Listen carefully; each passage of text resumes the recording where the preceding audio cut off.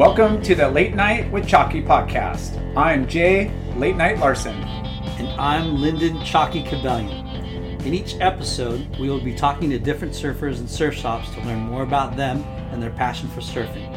We will be diving deep into their experiences as well as their involvement and contributions to their local communities. Be sure to check out our website and Instagram feed for updates on future shows. Thank you for your support, and we look forward to sharing these great stories with you.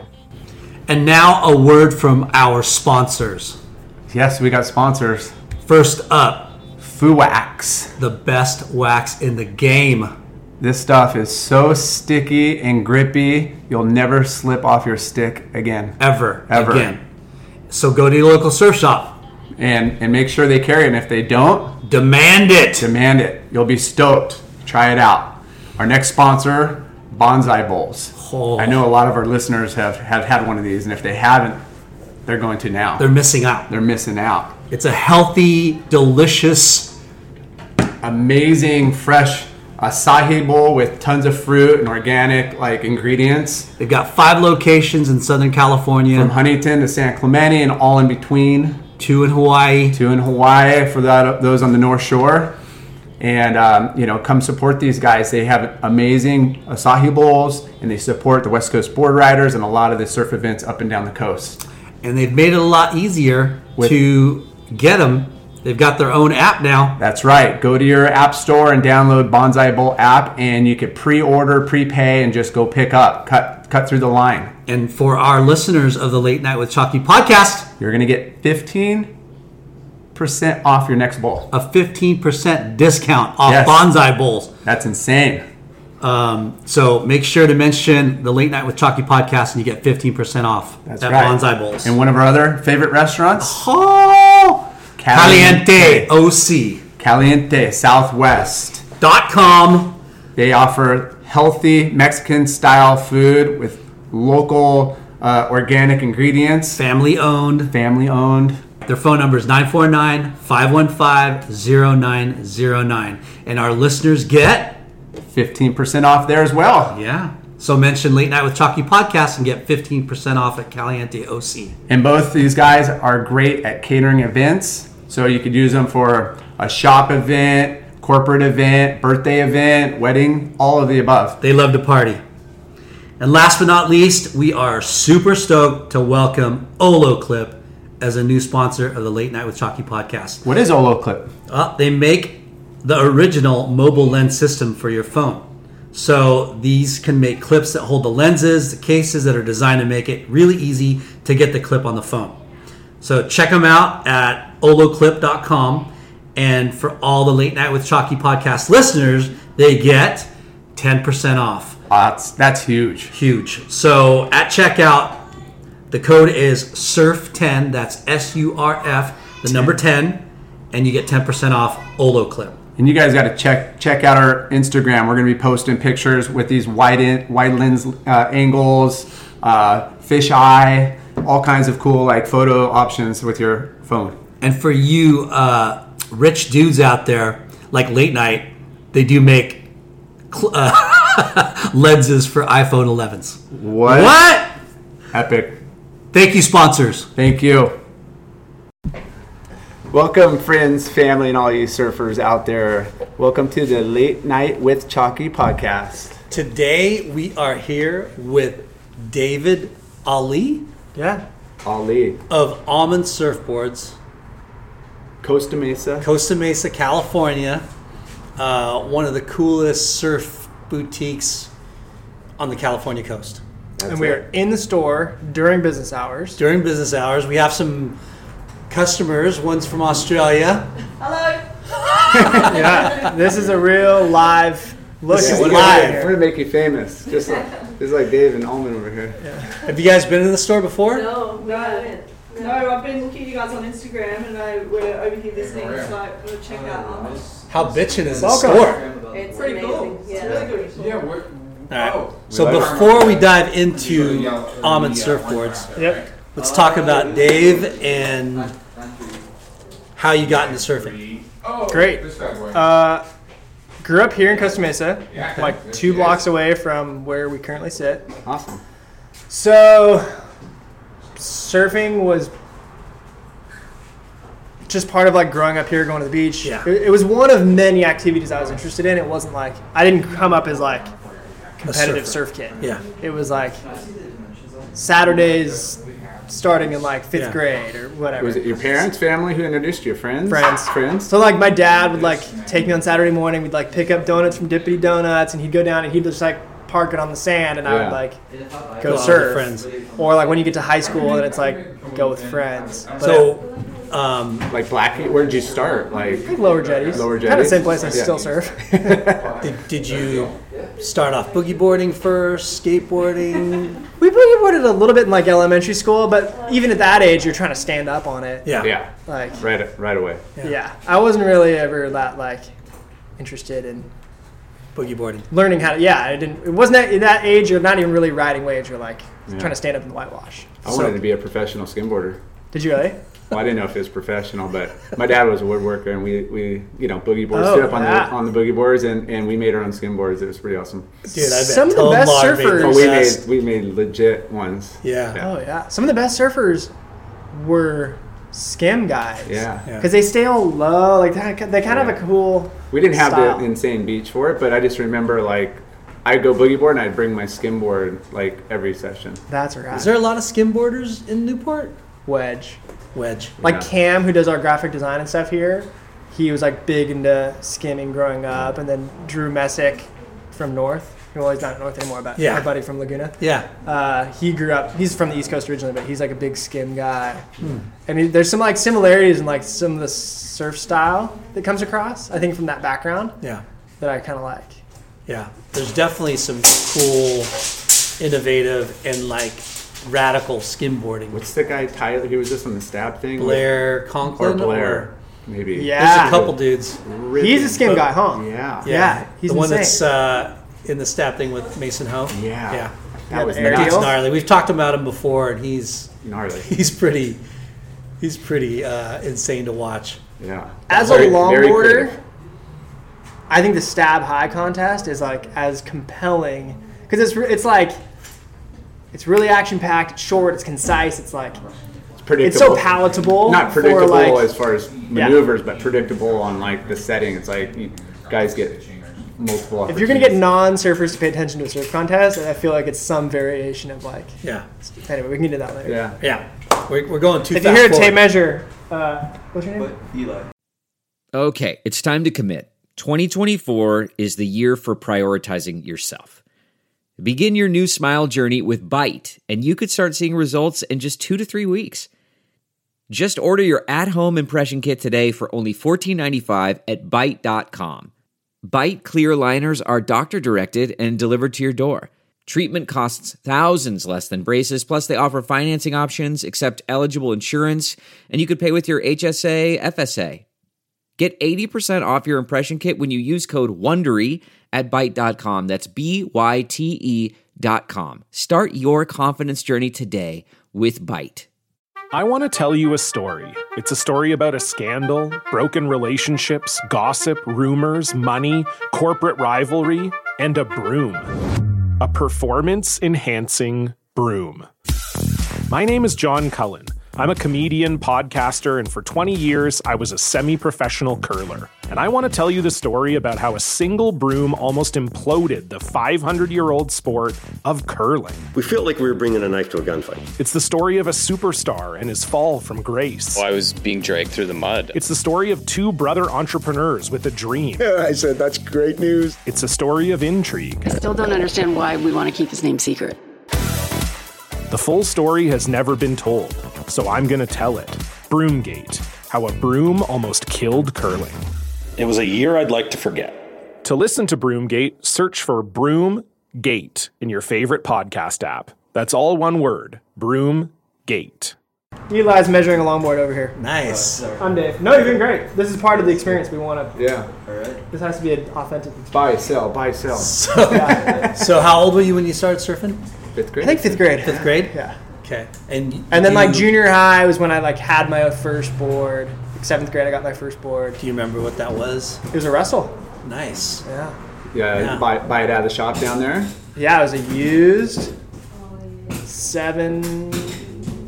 footer. I don't know. You're just like it's one of those just like perfect learn on boards, like big oversized thruster, I think. Yeah. Yeah, that's cool. Yeah. 7-foot thruster. Kind of, but yeah. more of like a round nose shape. Yeah, like an eggy full. Have you seen like the boys like Punker Pat's riding these days? Yeah. It's like that, where it's like, what is it called, like a mom board or something? Yeah. I don't know. It's like a big, just a fun. Yeah. big, very much a fun. Catch lots of waves and with your like Bye, finger girls. stroking, like that guy sits down the way out there and catches That was everything. my first board. And then, let's see. But you went straight into like longboarding. That is where I started. Then I got a proper longboard at some point in high school.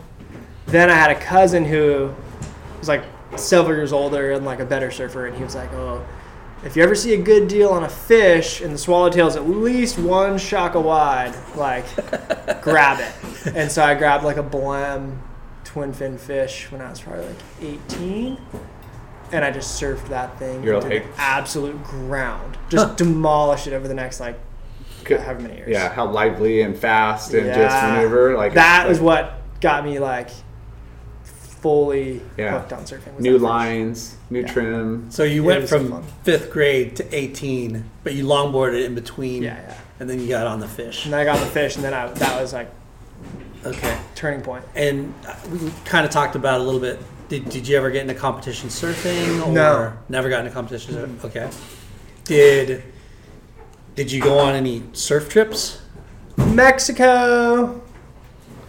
I think that's a standard. I think that Mexico Japan. is kind of like an extension of like San Diego. Yeah. You know, you have to go, everybody went down there. But I've never done like I've never done the like, I'm going to Indo to get on a boat and go surf these insane waves. Yeah. Like, I've done a lot of trips for Almond that have been center ground surf. Nice. But I've done like the Indo thing. Cool. So then, after 18, you got on that twin fin. Did that lead you to college or? Yeah. So here's kind of where surfing really like leveled up for me. It was like right around the same time I got that fish, graduated high school. I stayed here and went to Chapman. Like lived at home in Costa Mesa, commuted to school, was like working, and like all of a sudden all of your What were you going to school for? What was your major? Business. Yeah, business marketing. Yeah, they go hand in hand. Yeah, totally. And then, but the weirdest thing is like you still live in your hometown. All of your friends just vanished, and you're like, I still go to lunch at the same spots, only like. Well, all the good friends that you want to be around that actually went to go improve their life. There's a lot of guys that really kind of went 2 steps backwards and lived under a rock around the corner. Yeah, totally. So I was in that space like, okay, high school sports is over. I played basketball, whatever. Played sports growing up, hang out with friends. All of a sudden, all that's gone. And you're kind of like, well, what do I fill that with? So I just was like all in on surfing from the point of like end of high school on. Yeah. And because I was living down here, commuting up to Orange, I would like surf before school and then like run up to class. Yeah. That whole program. So I did that. What were your like boards you were working? Were you working with any specific shapers at the time as you got really involved, or were you just still kind of just grabbing whatever looked good?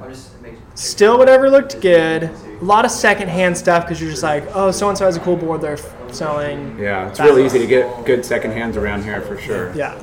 And so that led to being like 19 and was like, I want to try making one. My dad's an engineer, so we've always kind of bonded over tech projects in the garage. He's very handy, very tactile. He always wants to be like building stuff, making stuff. So we would always like make stuff in the garage as kids. Yeah. My dad. So I was like, what if we like tried to make a surfboard? So I spent like a year researching, studying, bugging. Like Brian Hovnanian, I'd like bug him because his stepdaughter was my age and his son's my age. You didn't ever want to work at a factory? There's like probably 10 factories within 10 miles. I didn't think about that at that time. You just like now I'm super aware of it. But at the time I was just like usually like we talk to other people that like that are in the business and they're like, oh yeah, I started sweeping dust. Floors. Yeah. Well, that's how Griffin started. We'll get to Griffin. Okay. Cool. Also, this is a great moment to put this in. If you're interested in a job, the Waterman's Guild is hiring skilled, enthusiastic labor. Yeah. Go talk to Brian at the Waterman's Guild. Yeah, Nice. they're local. I think Santa Ana right here. Santa Ana, yeah. So nice. Waterman's Guild is one of the prolific glassers. Oh, yeah. It's been around forever. Yeah. Yeah. I love their logo. The Well, dolphin? they've got a Which couple one? of them. Yeah. But the dolphin with the, sticking its head out. Yeah, let's get Anyway. Tail. Yeah. Where are we? College. Learning to shape. Spent a year. Okay, here's another cool story. So So you decided to learn how to shape. Yeah, it was like, and it was never like, this is a business, or it wasn't a career path. I was like, I just want to know. I want to go through that process so I can appreciate it more. What were you going to school for? Business marketing. Business marketing. But what was your aspirational career? I don't think I really knew yet because I went to I graduated high school in 2004 and then graduated college in 2008. So we'll get to that later, but like 2008 was a very interesting time to be exiting college. Yeah. Shit was hitting the fan. Yeah, shit was like major hitting the fan, which was actually a really good thing when you're trying to like start something and you have enthusiasm and no money. But anyway. Hey, we just had Bonsai Bard on and Bonsai Yeah. Amazing. Pretty much the same time frame. Yeah. So I know Joe well, yeah. Joe Bard lived in the apartment. I live in the house. Joe used to live in the house that I live in now. Epic. Wow. 6 degrees of separation here. Yeah. Dude, if that. Yeah, that's He's cool. such a nice guy. Yeah. Super cool. Yeah. Spent a year making that board. For some reason, I had it in my head that I wanted to build a balsa board. Wow. So I accumulated balsa wood from I don't know, whatever, all over. Laminated up my own blank. And my grandparents, like really good friends, are longtime Laguna locals. Pete and Punkin Tressel. He's a retired lobster fisherman. We did a whole video interview with him. How cool. A couple years ago. He's just the sweetest people in the world. They live like South Laguna. Pete, because he's been in Laguna since the 60s, knows all the like he was really close with Terry Martin and Hobie Alter and Mickey Munoz and like a lot of pioneers. So he probably watched those guys shape like tons of boards over the years, like back in the day. And Pete got me linked up with Terry, so I got to go spend the day with Terry Martin when I was like 19 years old. Wow. And he was working on 2 10-foot like balsa, not guns, kind of longboardy semi-gun things that were just like gorgeous. So I'm like, hey, I'm like a snot-nosed kid. I have no idea what I'm doing. And he was so gracious and so patient. Like, you got lucky. Yeah. Oh my gosh, yeah. So I have photos of like being there with him that day, and then went home and like cut my outline after like talking with him. So you didn't butcher some wall art. You actually made a surfboard. Yeah, sure. So what was that? Was that your That was my first board. First board? I started there and then was like, okay, now I want to make one that I can ride. So then my second board. How lucky did you get to be able to connect with somebody that, oh my gosh, is a master craftsman? And I don't even know if I knew how lucky I was in the moment. Yeah. I was just like, oh, cool, yeah, Hobie Surfboards, Terry Martin, like, awesome. Yeah. And then that'll be a good years place to afterwards, in the years afterwards, I should have asked him this, and that. Oh I should have my videoed it. I should have really documented. I should have spent a week instead of a day. So you were 19. Yep. You shaped your first. Shaped my first board. Was like, okay, this thing weighs a ton, but I'm happy to have gone through the process. What do you shape it with? Like a. You still use a planer, and I use a Surform a lot more because it's like, I don't know. Surform probably is less damaging, right? Like because it takes off less at a time, and that's the scariest thing. Is you're like, as soon as you like twist. Because balsa wood is a lot softer and easier to work with than certain, right? It's still harder than foam. Yeah. It's softer than like cedar or some like heavier redwood or something, but it's still considered a hardwood. Yeah. And I'm sure, like, you're getting help from a master, right? But then you're still like, holy crap! Like, oh yeah, And I'm from that project, I'm such a proponent of like walk away from a project and come back to it with fresh eyes. Yeah. Because you just get hyper focused on these like little things. Yeah. That are driving you Yeah, nuts. like you're a perfectionist. You see the imperfection. You're So it's wrap gotta be- that project. How long did it take you to shape that Months. first? Months. Oh yeah, months. And So it was you- like a 10-6? No, it's like a 10-9? 6'6" single fin thing. Okay. Like an eggy little single fin thing. It was because back then it was like I was envisioning a longboard, but Yeah. I wanted to make it like that green single fin and was it Thicker Than Water? One of those movies where like Machado and those Where guys everyone ride wrote it? Everyone like takes Yeah, turns on it. yeah. Like watching them That was surf such a great. outboard. That was such a great whatever little video clip of Yeah, everybody. that segment I feel like was so memorable. Yeah. And I was like, I want to make something like that. Like that thing looks sick. Huh. So that was when I like. So did you have to was glass aiming that for. thing too? I took it to get glassed. By the time I was like done shaping it, I was like, I'm not gonna put waste- this many hours yeah. in and then ruin it trying to lam it. Okay. because lamb. So and, did you- and Is there hard, judgment in that? that's- It was kind of No. He was just thinking, but I was just He's like, looking at like without any prior experience, like the laminate and Yeah. go through Well, that usually process. people hand it off to be laminated. Yeah. Yeah. So I was just asking if you went from start to finish with it, right? Right. No. But did you get it laminated? Did you Yeah. get it finished? Okay. Yep. Passed it off to get glassed. Nice. Still have it. Single fin. You still have it? Twice. Yeah. Wow. It's in my house. Epic. Glass-ons or Glass on single fin that I made. Okay. Redwood. I glued up the blank with redwood stringers. So then I did a redwood fin. fin to match. Sweet. It's all right. So at 19 years old, you shaped your first balsa wood And then the Single second fin. I was done with 6'6". that, 6'6" single fin. round nose. It's not too round. Okay. It's not like an egg. It's like Cool. Because we're going to need pictures to Oh yeah. I have plenty all of this photos. stuff. All right. So then Then I was like, okay, that was fun. Now I want to make something I can like surf. So then I did a 5'8" fish. that you something shaped? Like that. Yeah. Then I shaped a 5'8" fish. Okay. That I was like, okay, this is the one I'm gonna like. And did you? Where were you? Like what facility? Like shaping bay were you using? My parents' Just garage. home? Yeah. And you had like you just researched all the tools and Yeah. just started accumulating those over time and Yeah. It's crazy. It was very humble. Yeah. But yeah, had enough tools to get by. Built shaping racks with my dad. It's cool. Would like take it outside, use the door, try to hold it up, check check my lines, run outside. Yeah, it was a very like So the shaping haphazard. bug got you and you were starting to get into it. yeah, because it was mostly out of like I'm really interested in surfing. I'm really enjoying it. I already like building things, making things, doing things. This will be like a fun manifestation of that. Yeah.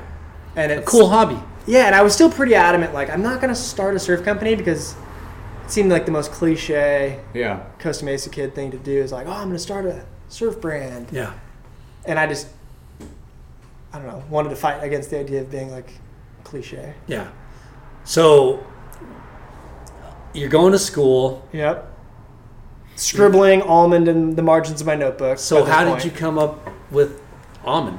So I was on the hunt for a name. I couldn't decide what I wanted So to backtrack a little bit. Yeah. So you didn't want to start your own brand or a surf brand. I did and I didn't. You did and you did it. You're conflicted. Yeah. But you're in school. Yep.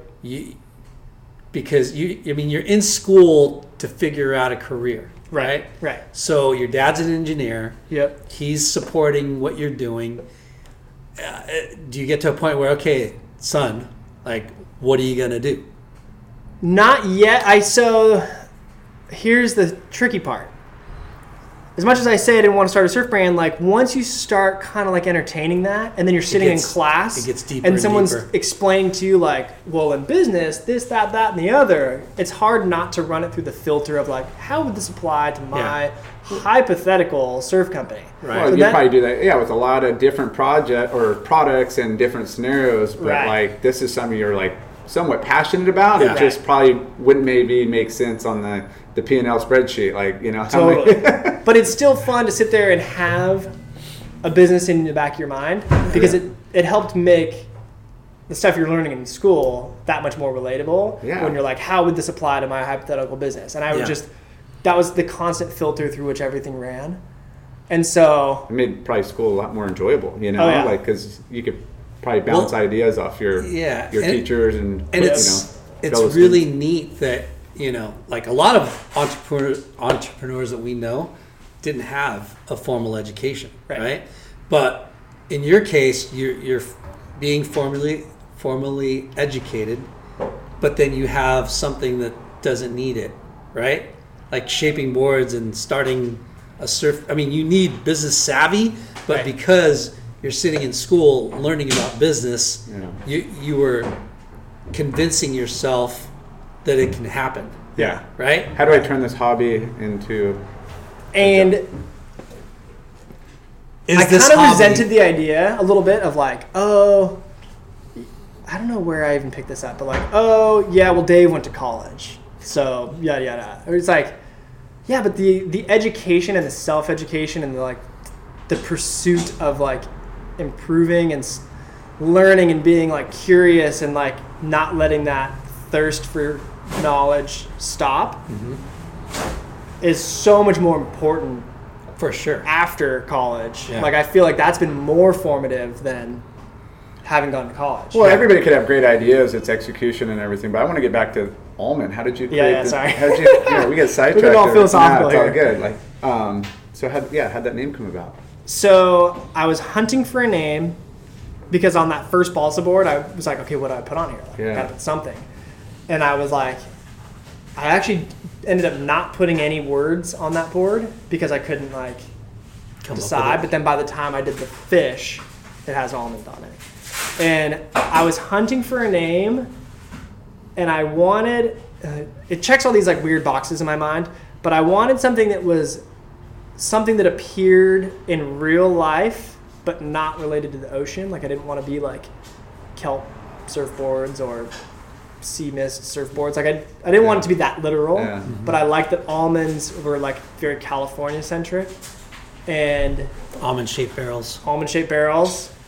That's like the most literal surf connection was like the idea of the almond shaped barrel. But then it's like it's a food, it's a shape, it's a color, it's a flavor. Like it just appears a lot of places. I'm like, if I could just plant my flag in that word. I like that it had 6 letters, so you could break it up in half. I like the shape of the word. It's like A-L is tall, M-O-N in the first half, the D is short, and then the D ends tall again. Yeah. So it's kind of got this like nice flowy. And so I just started scribbling it in my margins, and I like that it is like appears pretty high up alphabetically. Like my last That's name's the business Allee. side of this. Yeah. That's the business mind. Well, that's artistic too. That is artistic. Creative part of No, for sure. It's really easy to spell. You don't have to explain to anyone how to spell almond or how to pronounce almond. Except for Japanese people, it's a lot harder to say. Yes. Almond? Yep. Almond. I like those are ratings in Japan. My apologies to Tomohiro. I like lead. What? Lead? No. I like that, lemonade. I didn't think about that. We both worked at Huntington Surf and Sport, and back in the day, we dealt with a lot of Japanese shoppers over the years, and this guy had to, didn't have to. We had it wired. He learned to speak just enough to, Did you really? I taught myself some conversational Japanese. That's pretty good. Yeah. But so almond. Yeah, so then I started scribbling it in my notebooks and was like, all right. By the time I finished shaping that fish, I was like, it's an almond board. This is an almond fish. Like cool. I was like, and that was convinced. What time in your life of college? Second year? Still. Yeah, probably a sophomore. Okay, so boom, you have a name for a brand. And I have a board, and we'll call it a half under my belt. Okay, and you're 2 years. You pretty much have 2 years left at Chapman. Yep. Okay. So now the desire to create a brand has really started developing, entrenching in your mind and in your heart, right? Yep. Okay. So then the natural next step was to do a longboard. Okay. So I did a longboard for my cousin first because he was like probably 16 or something. And I'm like, great, 16-year-old cousin, you're like perfect guinea pig. So I did him a longboard, then I did myself a longboard. And then by the time you've done a couple and put some cool colors on it, like there's just enough friends who are like, I'm down. I'll go and make me one. Yeah. So who drew up your first logo? I did it. Okay. So I, during college, worked doing graphic design for St. Andrew's Church over here by Newport Harbor High School. And so I had like a part-time job doing a little bit of like just making flyers and I don't know. I was like learning graphic design. I had no idea what I was doing, but Yeah. so I just knew enough of how to use the programs to where I drew the shape. The guy who was my boss there illustrated it for me in like a proper vector, and then I like did the typeface inside, and it was a version of this logo. It was basically this logo with a different font inside. Cool. And we just started running that. I started running that from like a very early stage. Like that logo's been around since day one. And I'd just kind of done enough boards for like friends. Most of them were like my brother and my cousin were the same age, and they're 5 years younger than me. So like some of the kids their age. So like it was like Levi Prairie. Do you know Levi Prairie? I heard of him. I know who it is, yeah. And like some of his friends, like they're all like in high school. They're like sophomores in high school. And I'm like in college. I'm like, it was before Tanner was like making boards. So I was like, made a couple for some of those dudes. And I remember being all excited, like, man, there are 12 Almond boards like in existence, like all fired up. Yeah. And I think by the time I finished Chapman, I'd done like 30. Everything being like a fish or a longboard. Could you like see the progression of like your shapes? Like, you could say, wow, each time you just like executing. Even as good as it got, I would still be embarrassed of today. Yeah, but it definitely like. Yeah. Was your dad? I took my time. Was your parents supportive of? Or did you even bring it up yet? Or did you ever say, hey, I might want to shape boards for a living? So my parents were always super supportive. I don't know that I ever said the words I'd like to shape boards for a living because my personality is a little more extroverted, and I'm not like the meticulous shaper guy. Grumpy shaper guy. Grumpy Griff. So I finished college in May or whatever of 2008, and then like a couple months later met our now shaper Griffin. Okay. He was apprenticing for Bruce Jones. Nice. And he started sweeping floors at a glass shop, then like routing fin boxes. And he was entrenched. Yeah, he was like deep into it. And he was the kid, like he'd shaped. He was even younger than me, so I was probably 22 and he was like 19. And he had shaped like a bunch of boards in his parents' garage. He wanted to be a shaper. He was hounding Bruce Jones for years, like, let me come watch you shape. And finally Bruce let him come watch, and then Bruce let him, finish boards, and then he let him go shape for a while. And so I met Griffin at a point in his life when he's like 19 years old, super hungry, and he was just like, I want to shape more boards. Like, if you got work, if you ever need help, like send it my way. Is he from your area, or is he from Sunset? Long Beach. Yeah. Okay. So he's from Long Beach. How'd you guys connect? A friend of mine. Actually, was it the first time I met him? Yeah, I think this is the first time I met him. So, dude who later became a friend so this is pre-Instagram for sure. Mm-hmm.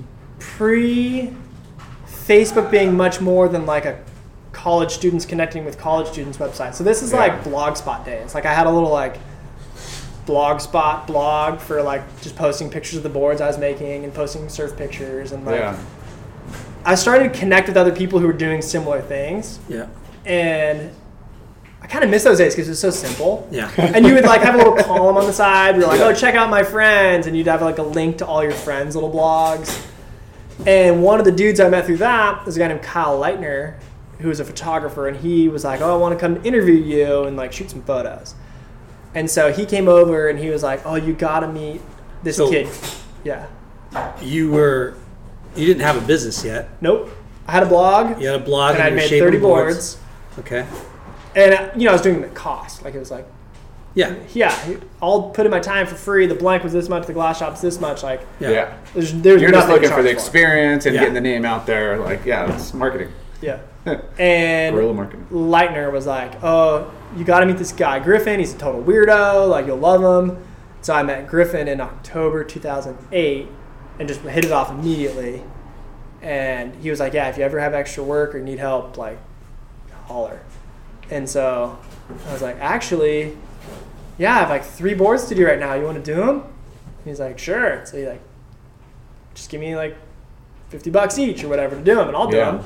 And because I'd seen his work, and I was like, oh man, this guy's like better than me. And I knew myself well enough to know like this is not a career path for me, or at least a good one. Yeah. And we've all benefited from the fact that Griffin ships the boards here, not Dave. Yeah. You wanted to learn how to shape. You learned how to shape. You wanted to start a brand, a surfboard brand, but then you meet this guy, and this guy's got a little bit more talent. Yep. And you feel a connection. Yeah. I was like, this is great. Your business side kicked in and go. Yeah, you probably had 10 other ideas that you wanted to work on, but you're spreading yourself probably too thin, and like, cool, this guy could handle the surfboard side. Now I could be freed up to go create the like experience of what I think this brand should be about. Nice. And so this is also 2008. Okay. So you're about to graduate. I just had graduated a couple months before. So I'd kind of been like, I'm going to give this like Almond thing a year.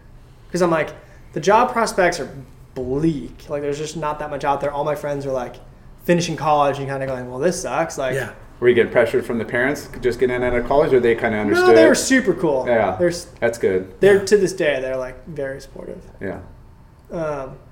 So boom, 2008. 2008. I'm gonna give it a year. Like, I'm not like missing out on this amazing job opportunity anyway. So like, I'm just gonna go for it. And so we're doing a couple tees and a couple shirts, and did you get a space? Not until after meeting Griff. So I met Griff, and then 2 months later in December of 2009, so basically, what are we right now? December 2019, almost. November 10 years ago. 10 years ago. Signed, is that right? No, sorry, 2008. So December. 11 years ago, I met Griff. Signed a lease in December 2008 for a funky little space on Old Newport Boulevard. And they had cleared the entire center out because they were going to tear it down and build medical buildings there. And so there's like all these 8 or 9 units, and they're all vacant, all retail. And I was like, well, you need someone to be the first guy. Like, I'm a kid, I'm poor. If you let me have a screaming deal, I'll at least be the first one to go, and then I'll like recruit other people to come in too, and it'll be like a thing. And so for the first like 6 months or a year, our rent was like $450. It was like nothing. Yeah. And so Old Newport Boulevard and Hospital Road. It's like our first shop. A lot of people still come in like, oh, I remember when you used to be over by Old Newport. And it was like this rad, tiny space. So if you're going up Newport Boulevard, the one... It's where there's like a Subway now. Yeah. Yeah, it's right there on the right. Oh, okay. Okay. If you're going towards the beach, it's the last signal before you cross Got it. PCH. Got it. So it's kind of close. You could zip right down to the beach. Yeah. We actually had an ocean view from the front window of the store. If you kind of like tilted your head up, you could like see the horizon. So, did you come up with a business plan, or? Yeah. Okay. Came up with a business plan. And pitched it to your dad, or? No. Like, I'm trying to remember. So I signed the lease for super cheap. So was there going to just be boards in there, or you knew like, hey, I'm going to do some like accessories, I wanted to do everything. Everything. I had a vision for the brand that was in a little bit of everything. I had been working through college. I'd actually had a job since I was like in high school. I'd always kind of had work. I'd always worked in some capacity. So I had like probably 20 grand saved up, and I think my grandma gave me 20 more. Wow. So I had like $40,000 and a super cheap lease. Yeah. And I was like, we literally like bought furniture from the consignment store to like kind of fill it out, like with this big couch, and like built racks that kind of resemble these. Like, these are nicer than the ones we had. We built some racks kind of like that. It was these end cuts of these big timber things from an interior design project that my grandma and my mom had done. and they were like they looked like pier pilings, kind of like. They were DIY, slept over. man. Everything's, just get in there. Everything in the store we built, like we had, and this.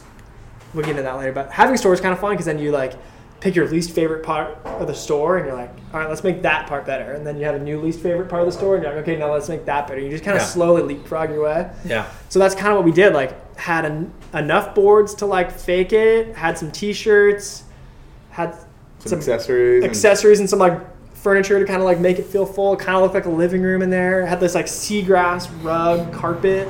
The slab was like cracked and leaning, so like the front half of the store was kind of like tilting down into the parking lot a little bit. Like definitely had its character. Oh yeah, it was like termite city, but it was rad. It was perfect. And so opened in the beginning of March of 2009, and I was 22, about to turn 23, and it was just like going for it. I'd written a plan. I kind of knew what I wanted the brand to be about. But at that stage, like, you don't know what you don't know yet. Yeah. And I still had a lot of stuff to figure out. Did you hire friends, or you're like, hey, I'm working 7 days a week, or I was working 6 days a week, and then going back to like my cousin, my brother, and those guys being like 15 or 16, they were like, yeah, we're in. Yeah. Like, they're just around all the time. Coming after school till close. Yeah, totally. And then so I missed out on a lot of like, hey, we're gonna go, to Catalina this weekend. You want to come? Like, guys, I got a retail store now. Like, no, I'm out. So I missed out on a lot of those just like irresponsible years, but I think it was worth it. Definitely. For sure.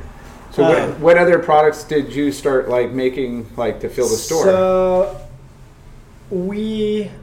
I think that first summer we like went to Garden Grove, bought some like board short fabric, took it to a guy in Santa Ana, had him like cut and sew us some board shorts. Like we obviously had t-shirts. What else did we have in those early days? There was a wetsuit brand from the East Coast that like sent us some wetsuit jackets. So we had some like long johns and wetsuit jackets. Yeah. Retro stuff. Very retro. What else do we have there? Fins, obviously, to go with the boards. Were you guys like surprised on like when you opened the doors? Like, what was like your response? Was it like? So we had a pretty rad grand opening party. You're like. That's where $40,000 went. Yeah. I think it just went to inventory. Inventory. The party was like, I don't even think we had beer because I was like, I'm 22. Most of the kids here are like 16. Yeah. I think we just had like water bottles. I don't even remember if we had beer at the first party. But you had a good opening party and turnout? Yeah, good opening party because it's like you're still really connected to the community at that point because like all your friends are still around-ish and you still are pretty connected with their families and their younger siblings. Say May? And you opened in March? March 2009. Okay. And so we had a pretty good showing. And like at that point, everyone's just kind of like, "Oh, it's cute what you're doing." Like, I'll buy some t-shirts. Sympathy buyer. Sympathy buyers. It's all the like moms are like buying it for their kids, and all your friends are like, "Oh yeah, sure, I'll give you $20 for a shirt." Yeah. And because everybody wants you to succeed too, For sure. Yeah. They do, but then it's like, in the back of their minds, or I mean, when I think of somebody starting a new business, it's always tough, right? Really tough. And you wish them well, but then sometimes you always think, oh my gosh, that's so far fetched, Totally. far-fetched idea. Oh it's my not gosh, it's not a fun cocktail conversation to be like, what do you do? Like, I own a surfboard company and retail store. Yeah. Like, you just see the like, oh boy, on people's faces when you say that. So I sell software programs. I know. For corporate world. Yeah, that's so awesome. Like, right on. Like, who you do it? I keep bringing up your parents and your dad. Yeah. So when you finally said, "Hey, I'm going to open up a shop and I'm going to start this surfboard company," how'd that conversation go? Was he like? I don't think they've been anything but supportive. They were just kind of like, "That's pretty awesome. Go for it." Yeah, just go for it. Good. Like, I don't know. Yeah, because you don't there's any like negative. I don't think they ever said a like negative thing. Right. An engineer is paying for you to go to college. Yeah. A lot of parents would be like, "Wait, I want a return on my investment." I didn't send you to college to start a damn surfboard company. Right. I sent you to college to be a business Right. Whatever. So the other side of that is my mom's an interior designer. Mm-hmm. So I kind of have like the very practical, creative. Yeah, side in a very like tangible way. And then like my mom's an interior designer, so it's a little more like artful. Yeah. A little bit more visual, artful. Yeah. So there's a very like form versus function influence going on there. Nice. That's awesome. So, boom, you open up March 2009. Yeah. You have a killer party. Yep. And you've already kind of done some math, right, in your head. Yeah, like, if we could do plan. like 2 boards a week, we're stoked. And did you sell any boards in the first week, or? Oh, so get this. Okay, this is a great question. This is not prefaced.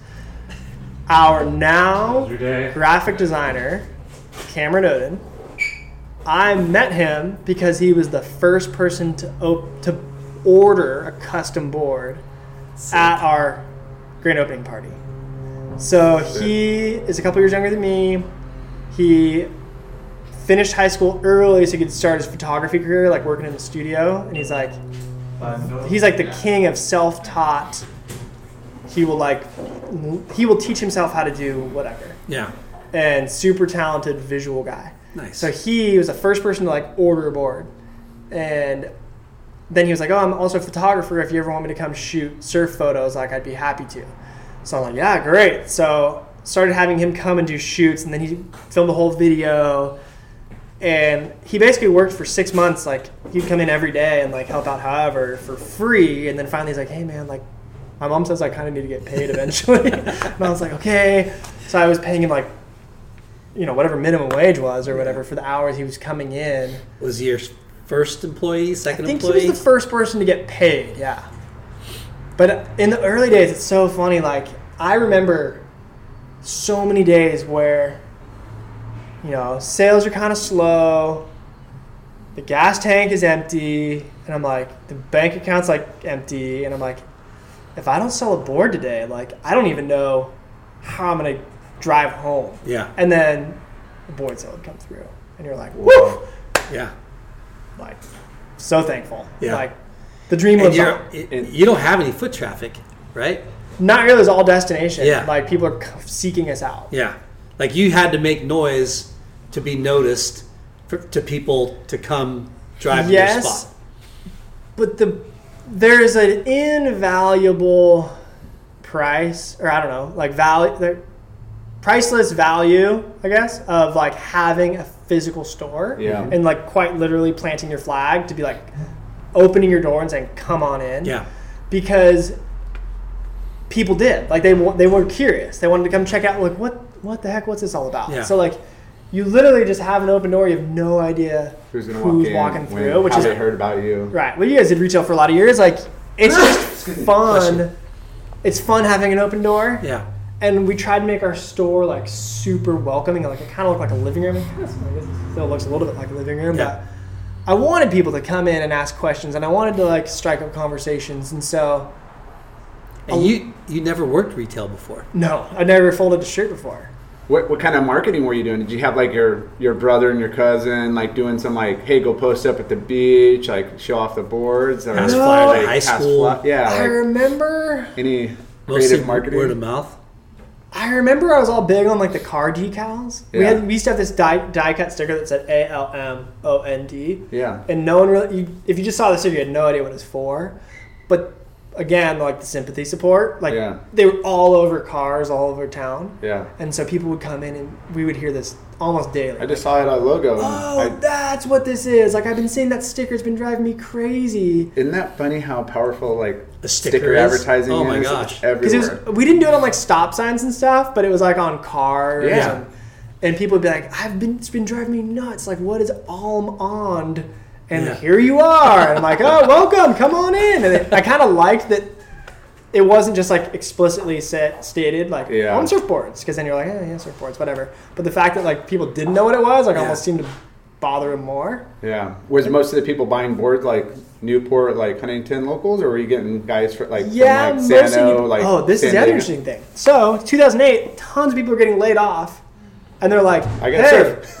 Yeah, I have nothing to do now, so I'm going to come and buy a new surfboard because all of a sudden I have a bunch of time to surf. And I'm sitting there like, are you sure this is a great fiscal decision? All right, be my guest. And so we were able to get the rent super cheap. We were able to, there was a bunch of people just kind of hanging out because a bunch of people were out of work. So a lot of people came in buying boards because they all of a sudden had a bunch of free time. Yeah. And such a trip how... And it's like when you hear weird, right? people in the booze industry, they're like, people, they never business is good when it's good, and when there's a recession, it's even better. And you're like, wait, what? And they're like, people want to... It's terrible, right? Yeah, talking about spending your money wisely, Right. I'm at work, I'm just going to hit the bottle. At least they're doing a healthy... No, for sure. If you're living in Southern California... They might not be able to eat. Right. I think we're still in a recession. There's too many people out. Right, exactly. Get these people back to work. We need a job boom to clear the lineup. That was the first location. That was the first location. Okay. And then how many years? We were there for just over 3. 3 years. Okay. Yeah. And similar situation with the guy jack Guild. up the... Yeah, of course. Yeah. So after our first year, then it doubled, and then after doubled. Yeah. Well, it went from 450 to 900 or something. Still though, I mean. And then it went from 900. Then he was doubling it again, and so we started hunting around before this doubles again, can we find something better? So that's when we moved to PCH next door to Yoki, Jeff Yokiyama. Yeah. Have you guys interviewed him yet? No. Yeah. I'll do it for you. I was his neighbor for 3 years. Just kidding. Love you, Jeff. So we moved there because my best friend was his number 2 guy. Okay. And so Scotty was like, dude, the people next door to us, it was a bikini store or something. They're like, they're leaving. And so it was we could pay similar rent for a space that was 50% bigger on PCH next door to Yoki and good visibility. my best friend. Yeah. Where I was like, dude. No brainer, we're doing it. So we moved down there. We were there for 3 more years, signed a 3-year lease. And then... Did you notice a big spike, or was it the same, or was it... It was different. Have a good night. Good to see you. It was different because we were in the neighborhood before. You're literally in Newport Heights. All the way to the beach. All the families kind of go that way to that's the way we would ride bikes to the beach as kids. So that's kind of how I found that spot. Was now you're on PCH, no parking, busy, rush hour. Yeah. So the visibility awareness was better, but the foot traffic and people were just God, it's such a pain to get to you. So still doing good business, but you're not getting that local hangout vibe with And it's a little more corporate down there. It's we were next to Amory's, and it's really nice, and parking's a pain. Is gnarly, right? Yeah. Super high end. It's a little different. Inside it? No, I just did a Duffy boat ride, and then I overheard people talking about... It used to be a bank? What was it before? I thought it was a restaurant. It was a restaurant. It was a concert hall, restaurant. They did events out of weddings and parties. But the live music was too much, so the people in Lido shut it down, probably. I think. I don't know. Yeah, that store is But I heard it's eclectic. Little, boutique pop-up shops in there, really expensive, or... I don't know if it's pop-up shops. I think it's just extravagant. Yeah. And then on the other side, it's yacht salesman. Yeah. So we're it's a little bit of a funky mix down there. Yeah. There was something else I just thought of that was relevant from our transition. So we'll come back to it. You were there for 3 years. There for 3 years, and then Jen Block used to have a shop right there. Wolfgang Block's former wife. Okay. The surf artist. She had a store there called Heritage. Wolfgang. Yeah. Like that painting right there. So I got to know Wolfgang just through coming into the shop, and then I met his wife, who had a store right there called Heritage. And I had mentioned to her once, hey, if that space next door you ever opens up, please call me. And months later, I get a call from her. Hey, I just overheard. The girls have the boutique next to me. Have a great day. They're done. They're out. This spot. And so... and what's your exact location, so our guests know where you're at? 1720 Santa Ana Avenue, right off of 17th Street here in Costa Mesa. Yeah, okay, good. If you're familiar with Mikasa Restaurant or Sidecar Donuts. Yeah, or Jan's. We're right there. Or Jan's. right across the street. Bonsai If I could Bowl. hit a golf ball, I could hit a golf ball to One Chance. of our sponsors, Bonsai Bowls, around the corner. Yeah. Bonsai Bowls. The best acai, whatever you want to say, bowl in town. So boom, you found out about this place. Yep. And then when we moved here for the next year, all we heard is, thank God, I hated going to your other stop. It was such a pain. You're like going 50 miles an hour down PCH, trying to slam on the brakes and pull over. I'm like, okay, like point taken. Yeah. So now I love the spot. We just extended our lease here. So we've been here for just over 4 years. Yeah. We just already extended our lease. You've got great parking. Yeah. And you're like in the neighborhood again. Yeah, like 2 blocks away from where I grew up. So this is like home. Yeah. Home. Yeah. Cool little hangout in front. Yeah. Can we go back to a business point? Yeah. So. No. Yeah. Yeah, of course. So, early days, the vision was primarily surfboards, but I wanted to have the apparel mixed in because I really liked the like 60s surf brands, the Hobies, and like I liked that it was all concise and it's like you could go down and it's like it's the Hobie shop, or it's the Gordon Smith shop, or it's the whatever. Yeah. And it's kind of the full experience. And I was kind of like, okay, let's bring it all back to that point and take it in like that trajectory as though it had like stayed that way. Well, that you're not competing with other shops around you, with other brands. It's your own vision. It's your own brand. It's So like yeah. you said, it's your own It flagship was like store. 90% or Yeah. greater our product. Yeah. And building boards was at the core of that. But you need to make money. But you needed other stuff as well. Yeah. So then by the time we moved down to PCH, we kind of swung the other direction where we got really heavily Into private clothing. label. Yeah. Manufacturing clothing, doing Yeah. that whole thing. And the boards kind of took a back seat a little bit where it became, I never lost the like love for it. But in terms of a focus, it became more of like, we will always make the boards, so we'll continue to do that. But really, this is what we're going after. Yeah. We did that for a couple of years, and I was like, actually, Plus, I kind of miss the boards. Plus, Like, surf trends change quite a bit. Right. So, it goes in ways where there's trends of, it could be, longboard super popular. It could go back down to twin fins or whatever. I mean, you see the flow kind of change. I think, too, business-wise, the profit margin in soft goods is way more than surfboards. Yeah. But because I think surfboard manufacturing has kind of people understand it more now, right? And guys like you and other shapers around the world, it's like we can't live off $100 a board, right? So you have to put more, because being a business owner, right? You have minimum wage, you have insurance, you have blah, blah, blah, that eats away at all that. So if you start off with something, the pie being so small, what are you going to do? Yeah. Okay, well, we can have peripheral things to help, right, feed to the bottom line. But surfing is like a hobby. It's a sport. It's however you want to look at it, and it's a passion that you have. So it's whether it makes you money or not, you're still going to do it because that's your life. Yeah.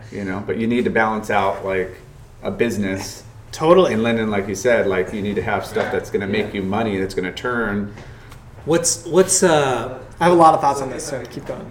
Well, like you talk about the old, the pioneers of our industry, like Hobie, like Russell, like Jacob, all those guys that made a name for themselves with surfboards, right? Totally. And I'm sure some have a huge private label business and some don't. And it's funny, like, in the more recent generation of surfboards and having an apparel, like Rusty Surfboards. Totally. Right? They were a surfboard builder. Yep. And then they came out with a clothing company. And sure, they had their day in the sun and had a brand, a Rusty clothing brand. But again, I think trend, the business mix, the apparel thing is pretty much gone, right? And now they focus back on surfboards, and they still have a decent surfboard business, not like they used to have in the past. Right. But there you go. You know what I mean? When you get too outside of the box, right? Yeah. Or try to focus on something that you're not really proficient in, right? Same thing with Almeric, CI. They went huge with CI clothing. Yeah. They tried to, but that didn't really fin boxes, leashes, traction. I mean, they just diversify the portfolio. Yeah. But sometimes, which is a huge temptation as a business owner, because you start thinking like, okay, what else can I latch on to level the whole thing up? Yeah. And the more I've done this and the longer I've been at this, the more I believe in being specialized. Yeah. And so we, after 2014, 15, when we got pretty heavy into clothes, and I realized I don't enjoy this, to this extent. Yeah. Our men's line was big. We had a women's line. It was too much. Yeah. And there's plenty of people who are specialized in clothes and they're really good at it. Outer Known being one of them, Ruka being another. Thank you very much. You guys are phenomenal at designing and producing clothes that people want to wear. Yeah. I kind of just had this epiphany of I don't want to do that. I think where we really add value is the surfboards, and not only just surfboards in general, but we're pretty specialized in how we approach it. We basically have 16 or so models, and our MO is if you're going to come in here and say, I'm looking for a surfboard, I'm going to start asking you questions and filtering that through what I know about what we make, so that I can be I would look at that one, and if that's not what you're thinking, I'd maybe look at this one over here, and kind of put we know our stuff really well. We're not a custom. No, I don't like to mess with dimensions and stuff. We've worked really hard with some really good surfers, and Griffin's a really good shaper, and I'm very opinionated about, I don't surf at this level up here, but I know enough to know what I like and don't like, and can empathize with the plight of the average everyday surfer. Yeah. And so we know our stuff and can then say, trust me, you're going to love that. Because in the end, if they walked through your door or heard your name and, somewhat know your reputation, it's well, you came to me.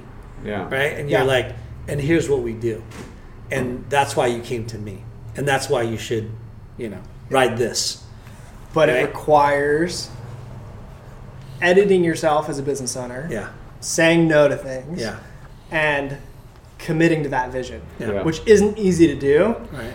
Especially when you're just getting your footing and trying to figure out who you are and where you fit. Yeah. So it takes years of trying different stuff to really go, no.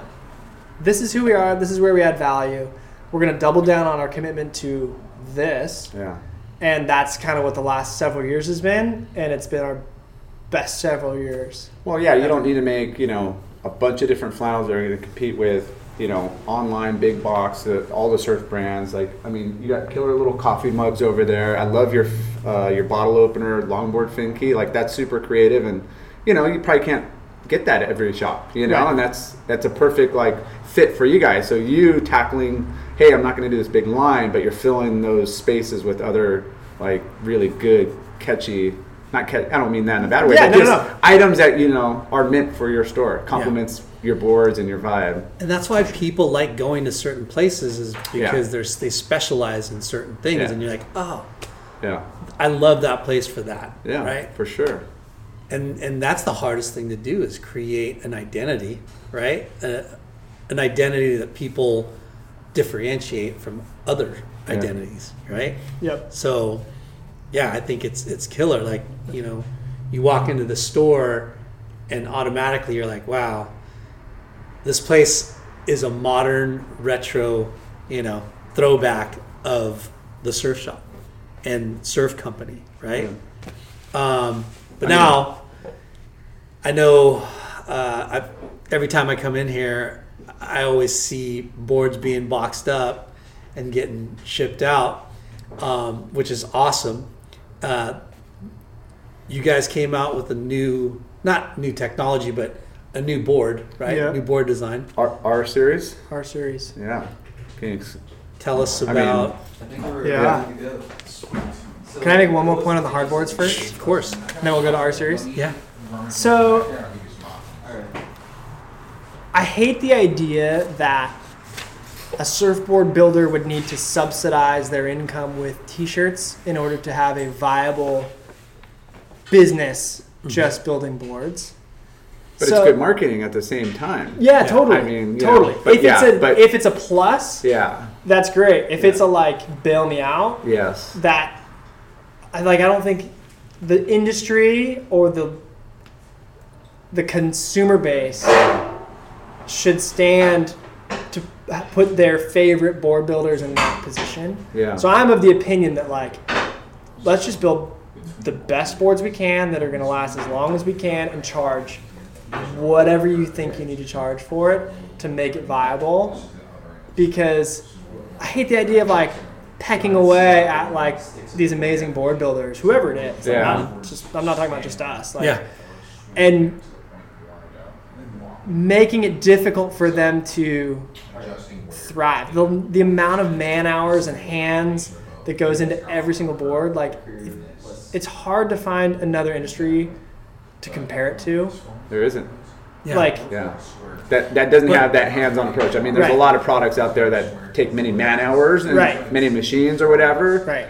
But, like you said, these are works of art. These are beautiful art pieces that you could go shred on. Yeah. And hopefully shred on for 10 years. These aren't. Yeah, if you take care of it and it's right. It's not going to go out of style. Like this board's going to work the way it should work for as long as the life of the board. Yeah. Yeah.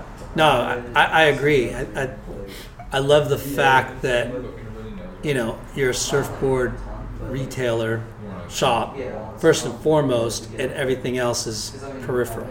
And like I said before, other guys got it rusty, all right, we're this, but we're gonna put all our effort and manpower, and this is what we're gonna do, because this is the bigger market, right? Totally. This is where we're gonna make the money. And and it's good for certain brands, and it's good to have that because the industry needs it and stuff. Right. But the industry communities also need shops like yours. And totally. There's a customer out there for everybody, or there's a surfer out there that is looking to identify them with their skill set, their passions, what they're into, and for me, going grabbing a killer high performance board that I could go shred on is killer. But I mean, if a guy came in here and was like, dude, this is going to be his favorite, everybody could identify their own way. And that's the other side of being specialized. Yeah. So you might walk in here and look around and be like, there's not one board in the shop that I'd rip on every one of these. Yeah, exactly. Just kidding. There's not one board in here that I would want to ride. Which is for sure. Totally fine. Yeah. And I have to be comfortable enough in my skin to go, hey man, we can still have a great conversation. And you don't have to be 1% interested in anything in here. Yeah. Which is, it's great. But that's the I can't ride your curve diversity of the surfers Hey out bro, there. why don't you just buy a bottle opener and get the hell out of here? Yeah. Yeah. No, but you go out any lineup and you're going to see a plethora of different shapes, designs, construction. It's you got to have specialty. Yeah. So our series. Our series. Yeah. Yeah. So speaking of doubling down on our commitment to surfboards, the idea that would eventually evolve into the R Series board started in July of 2015 for me. Can I read off? Yeah, hit it. Can I read off your mission statement here on it? Yep. Rugged, recyclable, ready to rip R Series by Almond Surfboards. Made in the USA and ready to go wherever you want to take it. Wow. Pretty simple, but yet I'm really interested on this recycled, ready to rip deal. I know. I see one right behind you and a couple over there. Yep. And they're priced insane. Yep. Compared to, a hand. It's about half the price of one of our Yeah. handmade fiberglass boards. That's cool. So the recycled part is really kind of what drove this. I had a buddy who was doing a proprietary composite material that was you could waterproof, you can mold recycle it, use it again, recycle it. So then The big thing for that conversation was the manufacturing waste. Yeah. Because like you have a blank, you shape down all this Yeah. material. You know, like what if you could just put all that back into the next blank and just never have manufacturing waste? So that's kind of where the conversation started. And it like, as these things do, I'm like, then it kind of became like, okay, how if this is material is what I think it is, then we don't really need to glass it. So then I was kind of thinking like, what if we started thinking of this in terms of like synthetic balsa wood-esque, where it's like, what if balsa wood was naturally waterproof? Would we have ever fiberglassed a surfboard in the first place? Yeah. I kind of got this like, I don't know, my brain just does this. So kind of got on this like crazy trip of like, can we make something? It's the engineer part of you, right? Yeah, I guess. Yeah. And just wanting to kind of mess with things. Yeah. Like, is there a better way to do things? Is it going to be functional? Can you rip on it? You Right. know, are people Will it going work in It's the gonna water? be dead feeling. Yeah, whatever. Is it people going to, you know, understand it, or they're going to get confused and turn off? Because, I mean, 10 years ago, to have like a, you know, an epoxy or an alternative kind of material, people are like, oh, no, that's not traditional. It's not PU. It's not going to work, you know? Yeah. Now, you can come out with almost anything, and people are pretty open and receptive to like, dude, that sounds cool. I think I'll try it out, you know? So different perception now versus before.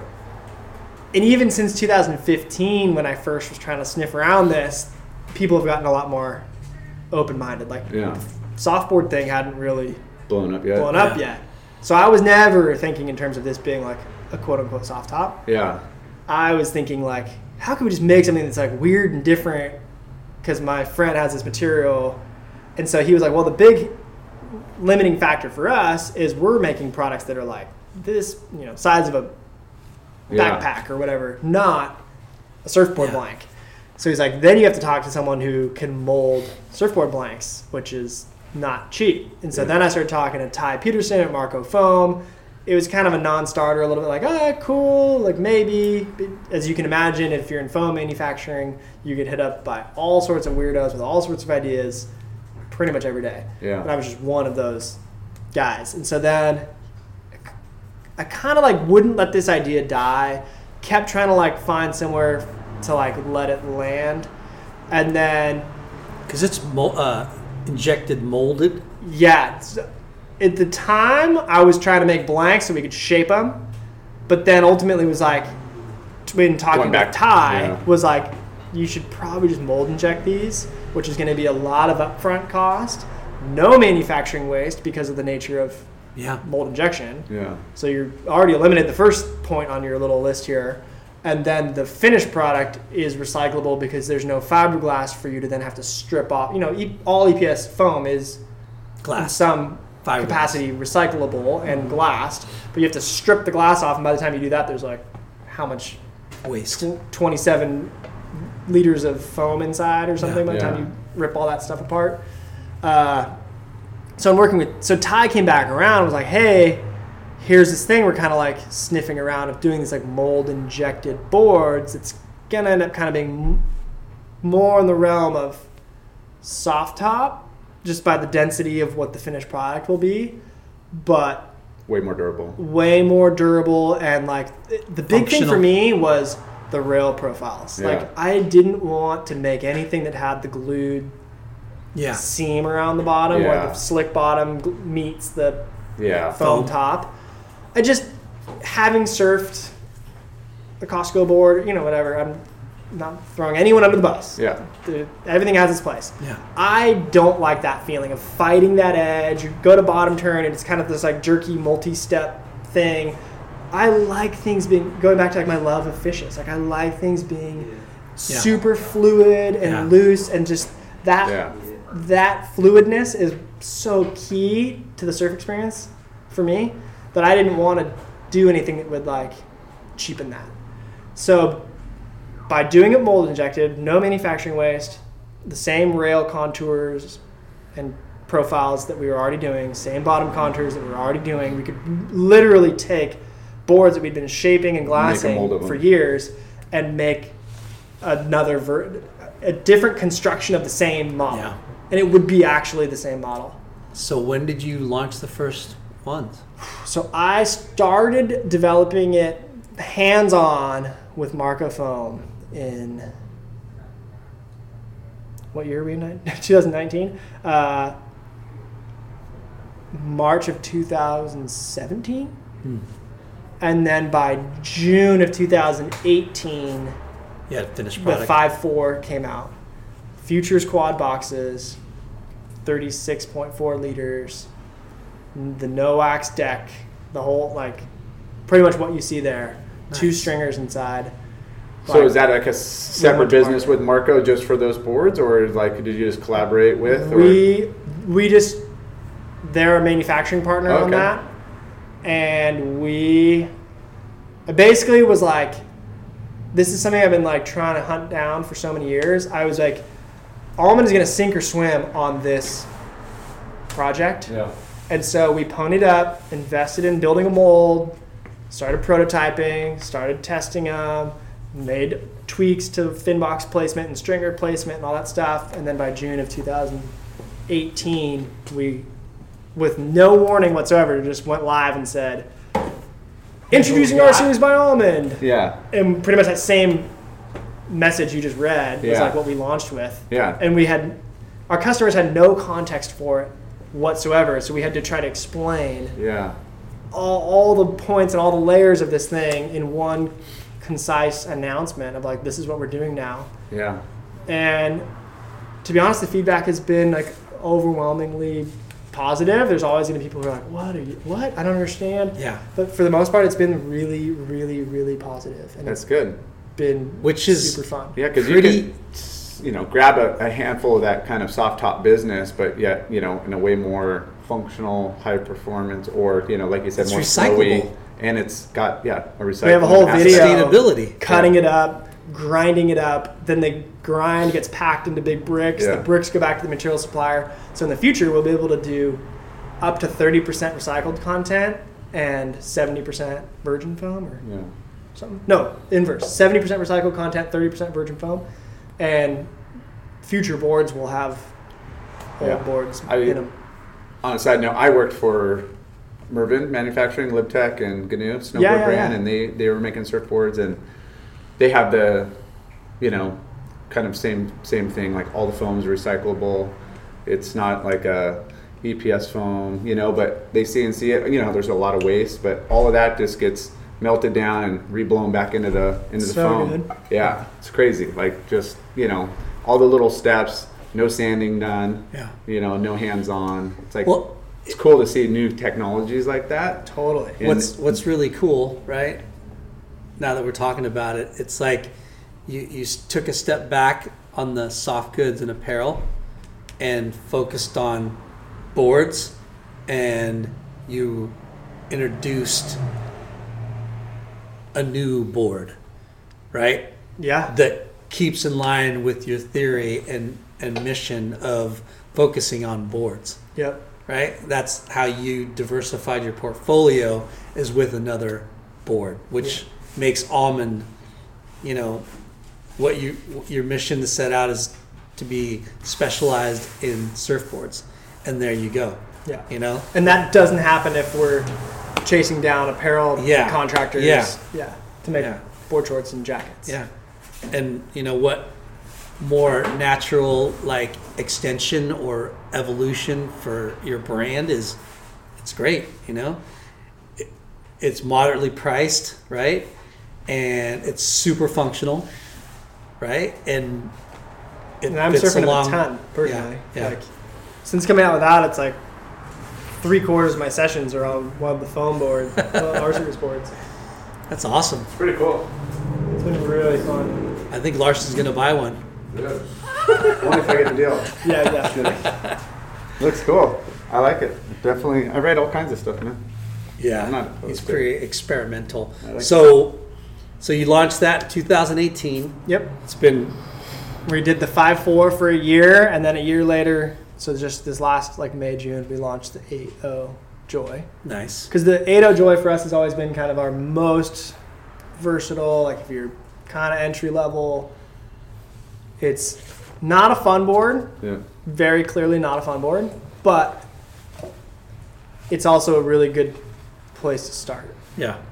What's cool is you guys could, change up your deck patterns with the, your super grip deck pad. Yeah. Which is pretty awesome. So some fun you collabs. don't need to carry wax anymore, even though our boys at Foo Wax make the best wax in the market, and you need to make sure you have some of that in here. Our official wax sponsor. Yeah, Foo Wax, you guys. It's the best. FOO. FU. Is it? Yeah. I would have gotten that one. FU, better buy this stuff. Yeah. FU for spelling it wrong. Yeah. Anyways, no, I think the boards look. They look fun. They look really fun. Really fun. I have to thank the guys at Futures. They custom molded they fixed those boxes for us. Yeah. Sick. To make it work with this board. We're gonna get Vince on the podcast too. Yeah. Good. Someday. Yeah. Someday soon. We got a lot of people that we're gonna hit up soon. But yeah, those look cool. So last year, finalizing, adding more shapes to that program. Yeah, so we're kind of going to stay on the adding one new model a year. Yeah. Because we could blow it out and overdo it and flame out, but I'd rather just take our time. Put out the right models. I care a lot about what we put out. We've worked really hard to build a name and reputation, and so I don't want to just... Yeah, too many, and then you kind of confuse everybody. And you don't want hey, this is our best 8.0 seller, you know? So we're going to make that and the Artec, Yeah, I think if you throw out too much too soon, people will see the, what do you call it? Desperation of it, Well, not even that. You want to put out boards that are your best selling. Yeah, you got to make a mold, and those aren't cheap. And the fact that it's USA made is also really awesome. Yeah, And so, speaking of diversifying, are you actually wholesaling, right, to shops across the world, or so we have a distributor in Japan and France, a little bit of Europe. Who's your distributor in Japan? Tomohiro Soeda Surfboards Japan. Okay. So his dad, Hiromichi Soeda, is kind of a Japanese surf legend guy. Okay. They've done a bunch of people, but they do oh gosh, I don't want to mess this up because it changes all the time. Maurice Cole. Super brand. Okay. Not super brand, right? Super brand surfboards. Yeah. Yeah. Us. Mark Richards, I want to say. Nice. Oh, Tokoro. No, Tokoro. What's his name? The Hawaiian guy? Yeah. Tokoro? Yeah. They do him. Nice. I haven't looked at his website in a long time. I'm butchering this right now. But anyway, so they've been around doing surfboard distribution in Japan for a lot of years. Yeah. And Japan's a big market for you. Yeah, it does well. Yeah. They've been really good to us. I've been over there 3 times. I really like those guys. Yeah. And then you said in Europe? France. Surf System France. Pierre Gascon. Nice. And a little bit of here and there, a little bit of UK, a little bit of South Korea, a little bit of Canada, but it's we don't have designated sales reps like you fine gentlemen. Yeah. So it's a lot of it's harder to keep those dialogues happening all the time. So if people hit us up and want boards, we'll for sure accommodate. Yeah. But our focus is really your flagship here, and then we have a few shops on the East Coast that, of course, we'll sell boards to. Shout out to Adam Marr. Adam Marr, yeah. Maybe we'll get you a Neon Wave. Neon Wave should be nice. Hey, call me.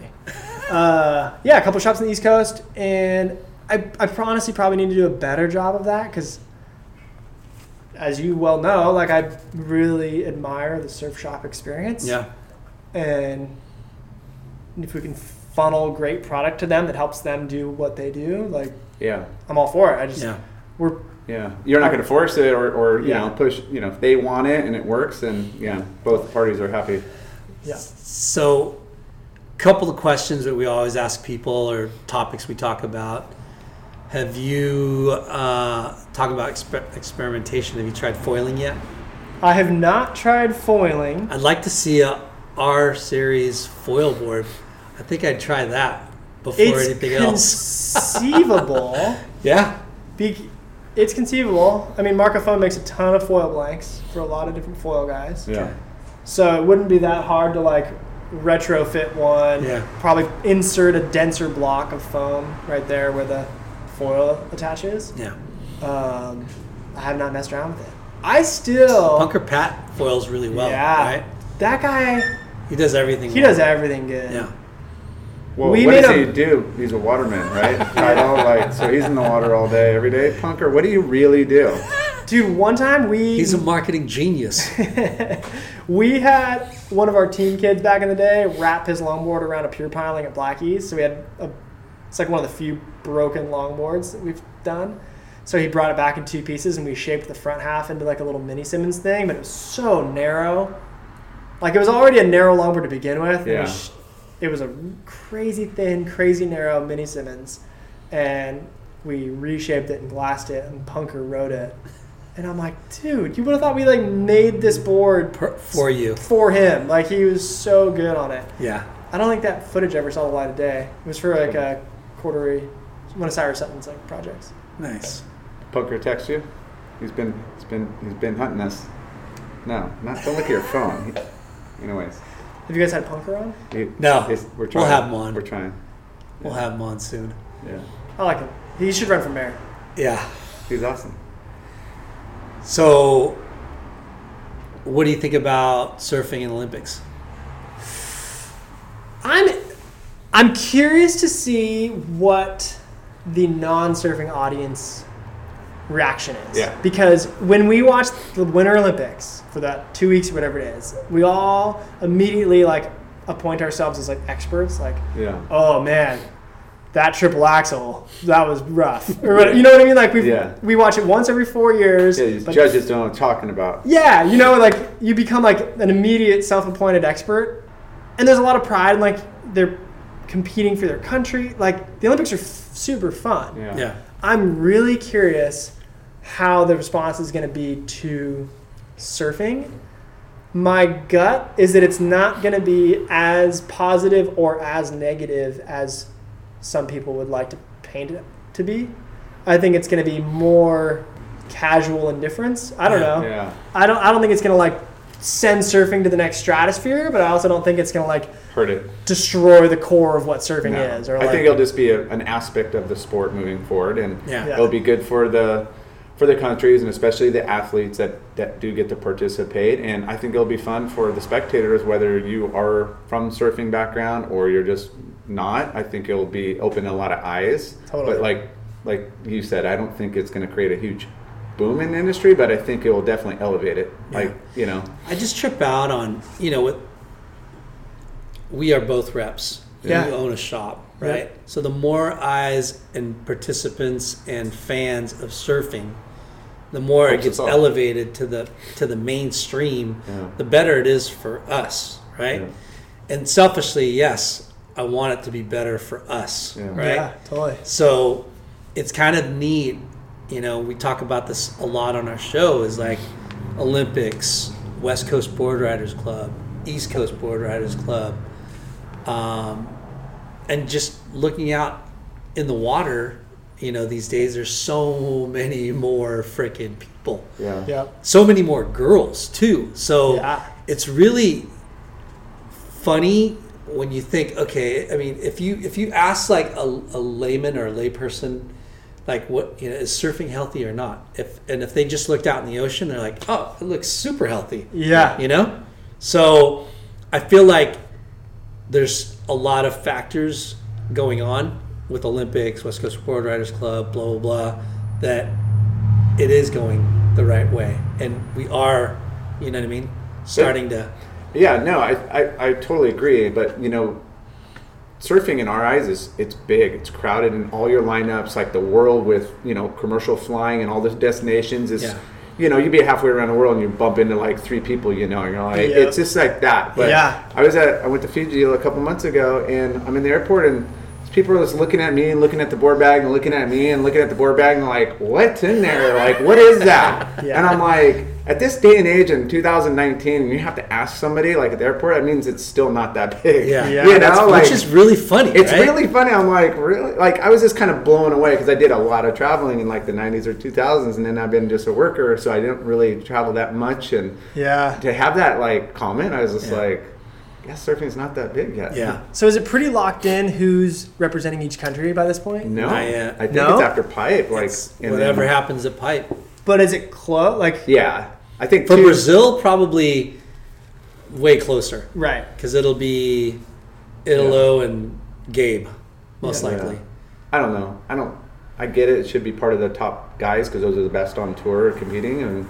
But I think it should be like, I don't know, maybe a voting poll. Like maybe they do a separate competition. I don't know. We didn't even bring up wave pools. Like I know. I thought we talked about that a lot. And look what I mean. It's crazy, right? Like But like wave pools are popping up all over the world. We're gonna have 2 in like stuff you haven't even heard of them building. Like there's 2 in Australia just popped up. That urban surf. I never even. That's what I mean. There was no buzz and there's no talk. They're just like, boom, here they are. Yeah. You're like, yeah. It's like under the radar, and then they just pop up. Have you partaken in any?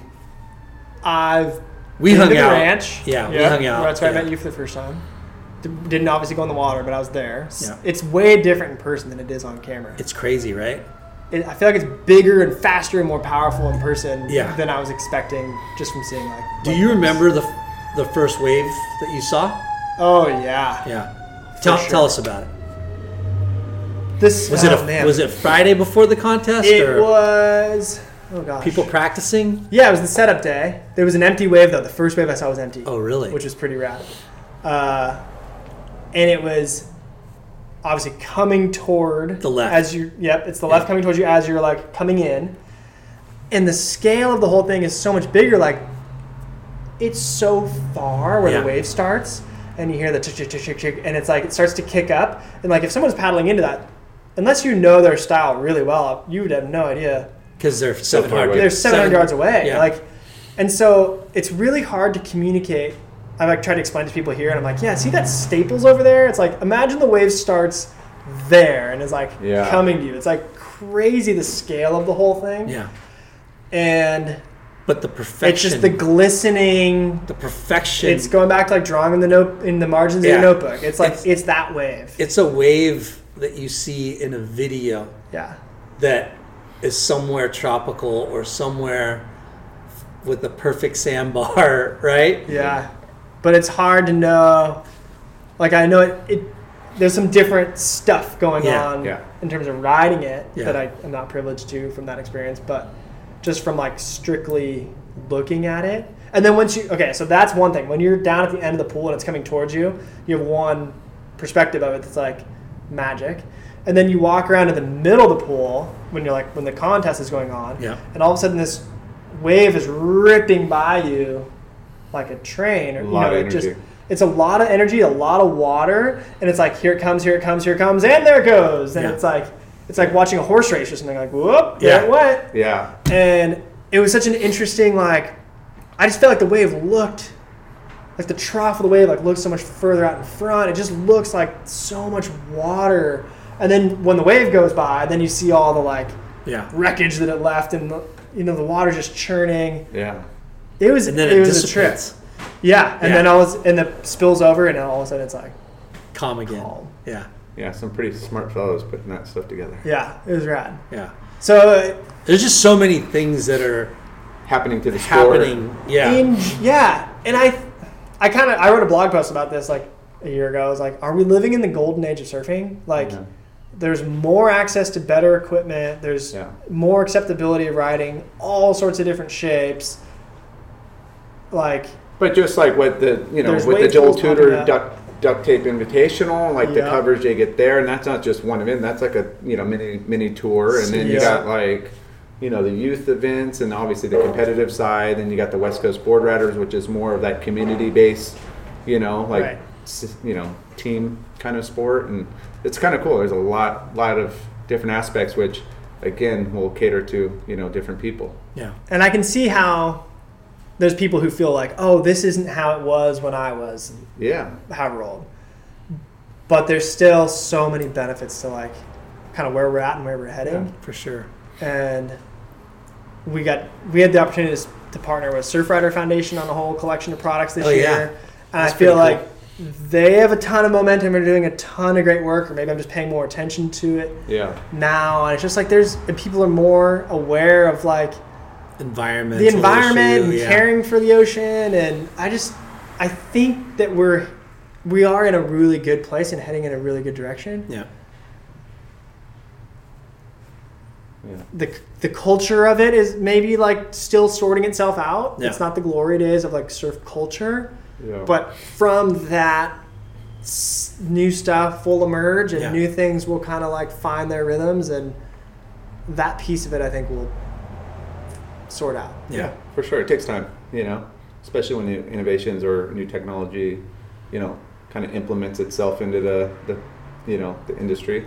Yeah. Like polyester, recycled board shorts and this and that, and using ink based instead of oil. Like all these little things behind the scenes that some people promote really good and some people don't. But it should just, before it used to be a marketing pitch, like, hey, we're doing this and we're cool and different. Like, well, that's 1% of your business, so why are you pitching it? It just doesn't make sense. But now a lot of those factories are kind of on the same level to where it should just be the norm. Like, there shouldn't be oil-based inks on any sort of product. It should just be all natural base or water-based, and then polybags. Like, shouldn't be oil. It should be cornstarch, something that dissolves, something that just like decomposes, and that's become like almost the standard. So it's coming. It just takes a long time. Totally. Because they got to make it profitable and make it worth money, and at the end of the day, it's it's either going to pass on to the consumer, and consumers, I pay a little bit more for something that's more environmental friendly. That's for sure. Yeah, totally. I think everybody's the same way. Yeah. Yeah. So what's new? Yeah, what's new? What's next for Almond Surfboards? Location? Staying here for a while? Staying here. That's a Thoughts common question of like, would we ever open a second shop? This is home, so it makes sense for us to have a store here. If we were to like just pick another surf town on the map and open a second shop there, it feels a little bit like we're just like the Costa Mesa or Newport brand like showing up. And so I'm a little sensitive to that, of wanting to be like, is there like a surf town I don't know about with like a major void that has like no good board shop? I don't know. Like, I don't really see a like need necessarily. It's not, for me, I wouldn't do it just to be like, well, this shop makes money, therefore found a good spot and had good rent and it's a good place. Yeah, and go run the local guy out of town. Yeah, I don't know, whatever. Not that saying that we have that much clout, because we don't, but so I kind of made the comment offhand to a friend recently, like, well, I guess if like a really sick wave pool opened up, like the next almond shop might be in like Palm Desert. I don't know. Yeah. Like that, to go somewhere like that doesn't have an existing surf culture and it's just kind of in its infancy. To me, that's a little more compelling than just to show up in some town. Another community, down the coast. Because then you can help shape it, form it. Yeah. A little bit, and people are, if you live in Palm Desert and a wave pool or two wave pools open up, all of a sudden you're like, okay, we're new at this, or we go to the beach 8 times a year. Like, we need new equipment, all new questions. Like, but where would you want to split your time? Yeah, that's another question. Like to be successful, it's like hands on too. So you got to be able to put yourself into that shop wherever it may be and be like, okay, this one's up and running. I probably don't need to be here as much, but would I really want to spend my in Palm Springs? Yeah, Palm Springs ain't so bad. Maybe like I don't know, somewhere more tropical, huh? Yeah. It's a good question. All these. I have an answer, but I'm not going to say it on the air. No, that's fine. Oh, okay. Everyone has to have that like, if I could split time. Yeah. Thing. Well, yeah, unless you're a deep-pocketed investor who wants to buy into a Almond Wild Kids 2.0. vision. Yeah, exactly. We'll hear that next on the Almond 2.0 Yeah. show. How do Balinese say almond? Yeah, I don't know. There you go. Yeah. That's where I'd want to go. Yeah, right. Yeah. I have a friend. That's like the surf mecca of Bali. His wife and 2 kids. Well, now he has 2 kids. They had 1 when they moved. To Bali? To Bali, yeah. They've been there like 2 years. Nice. We've talked about that. Just go. Such a simpler life, but maybe not. Maybe it's just different. Yeah. Well, shoot, I think we heard a really great story. Yeah. We're stoked on your accomplishment, and thanks. Talk about being a business owner and employing how many people? 5 full-time, 2 or 3 part-time. Yeah, it's great. That's awesome. In the local Newport, Costa Mesa 2 blocks community. from where you grew up. Yep. It's huge.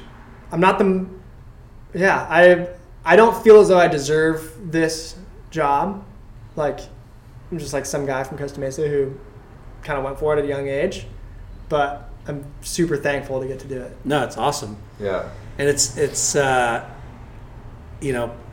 as we were telling you before, it's our livelihood, and it's killer to see, entrepreneurs taking it upon themselves to start a business, right? But it's not just you. You're providing for 5 other people, and you're contributing to their livelihoods and contributing to the local community as far as tax revenue and all that. So yeah, it's a great accomplishment. Yeah. Cool. I enjoy being an active participant in the neighborhood I grew up in. Yeah. It's awesome. Well, thanks for your time. Yeah, that was amazing. Thanks for coming down. Thanks for your time. Congratulations on Almond, and wish you the best. Off the record, we'll hear the second location. Yeah, right. So on Instagram, it's at Almond Surfboards.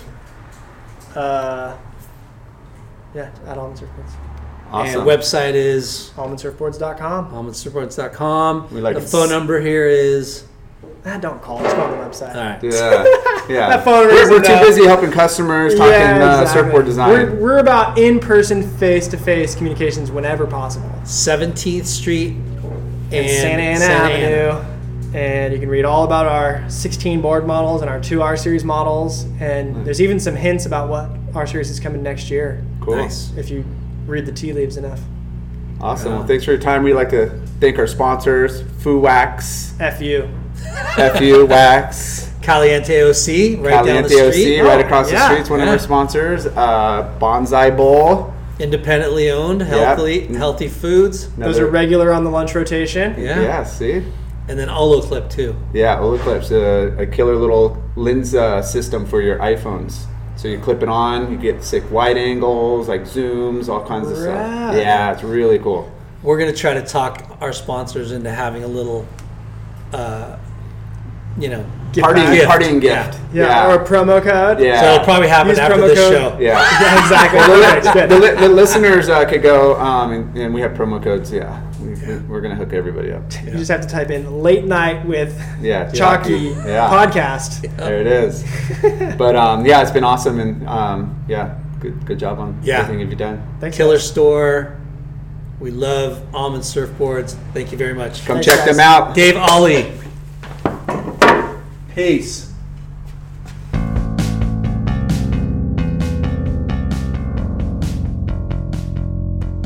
Thanks for tuning in. We hope you enjoyed the show. Please give us a 5-star rating and spread the word. Special thanks to our good friends, James Williams for our awesome artwork and Justin Reynolds for the amazing music.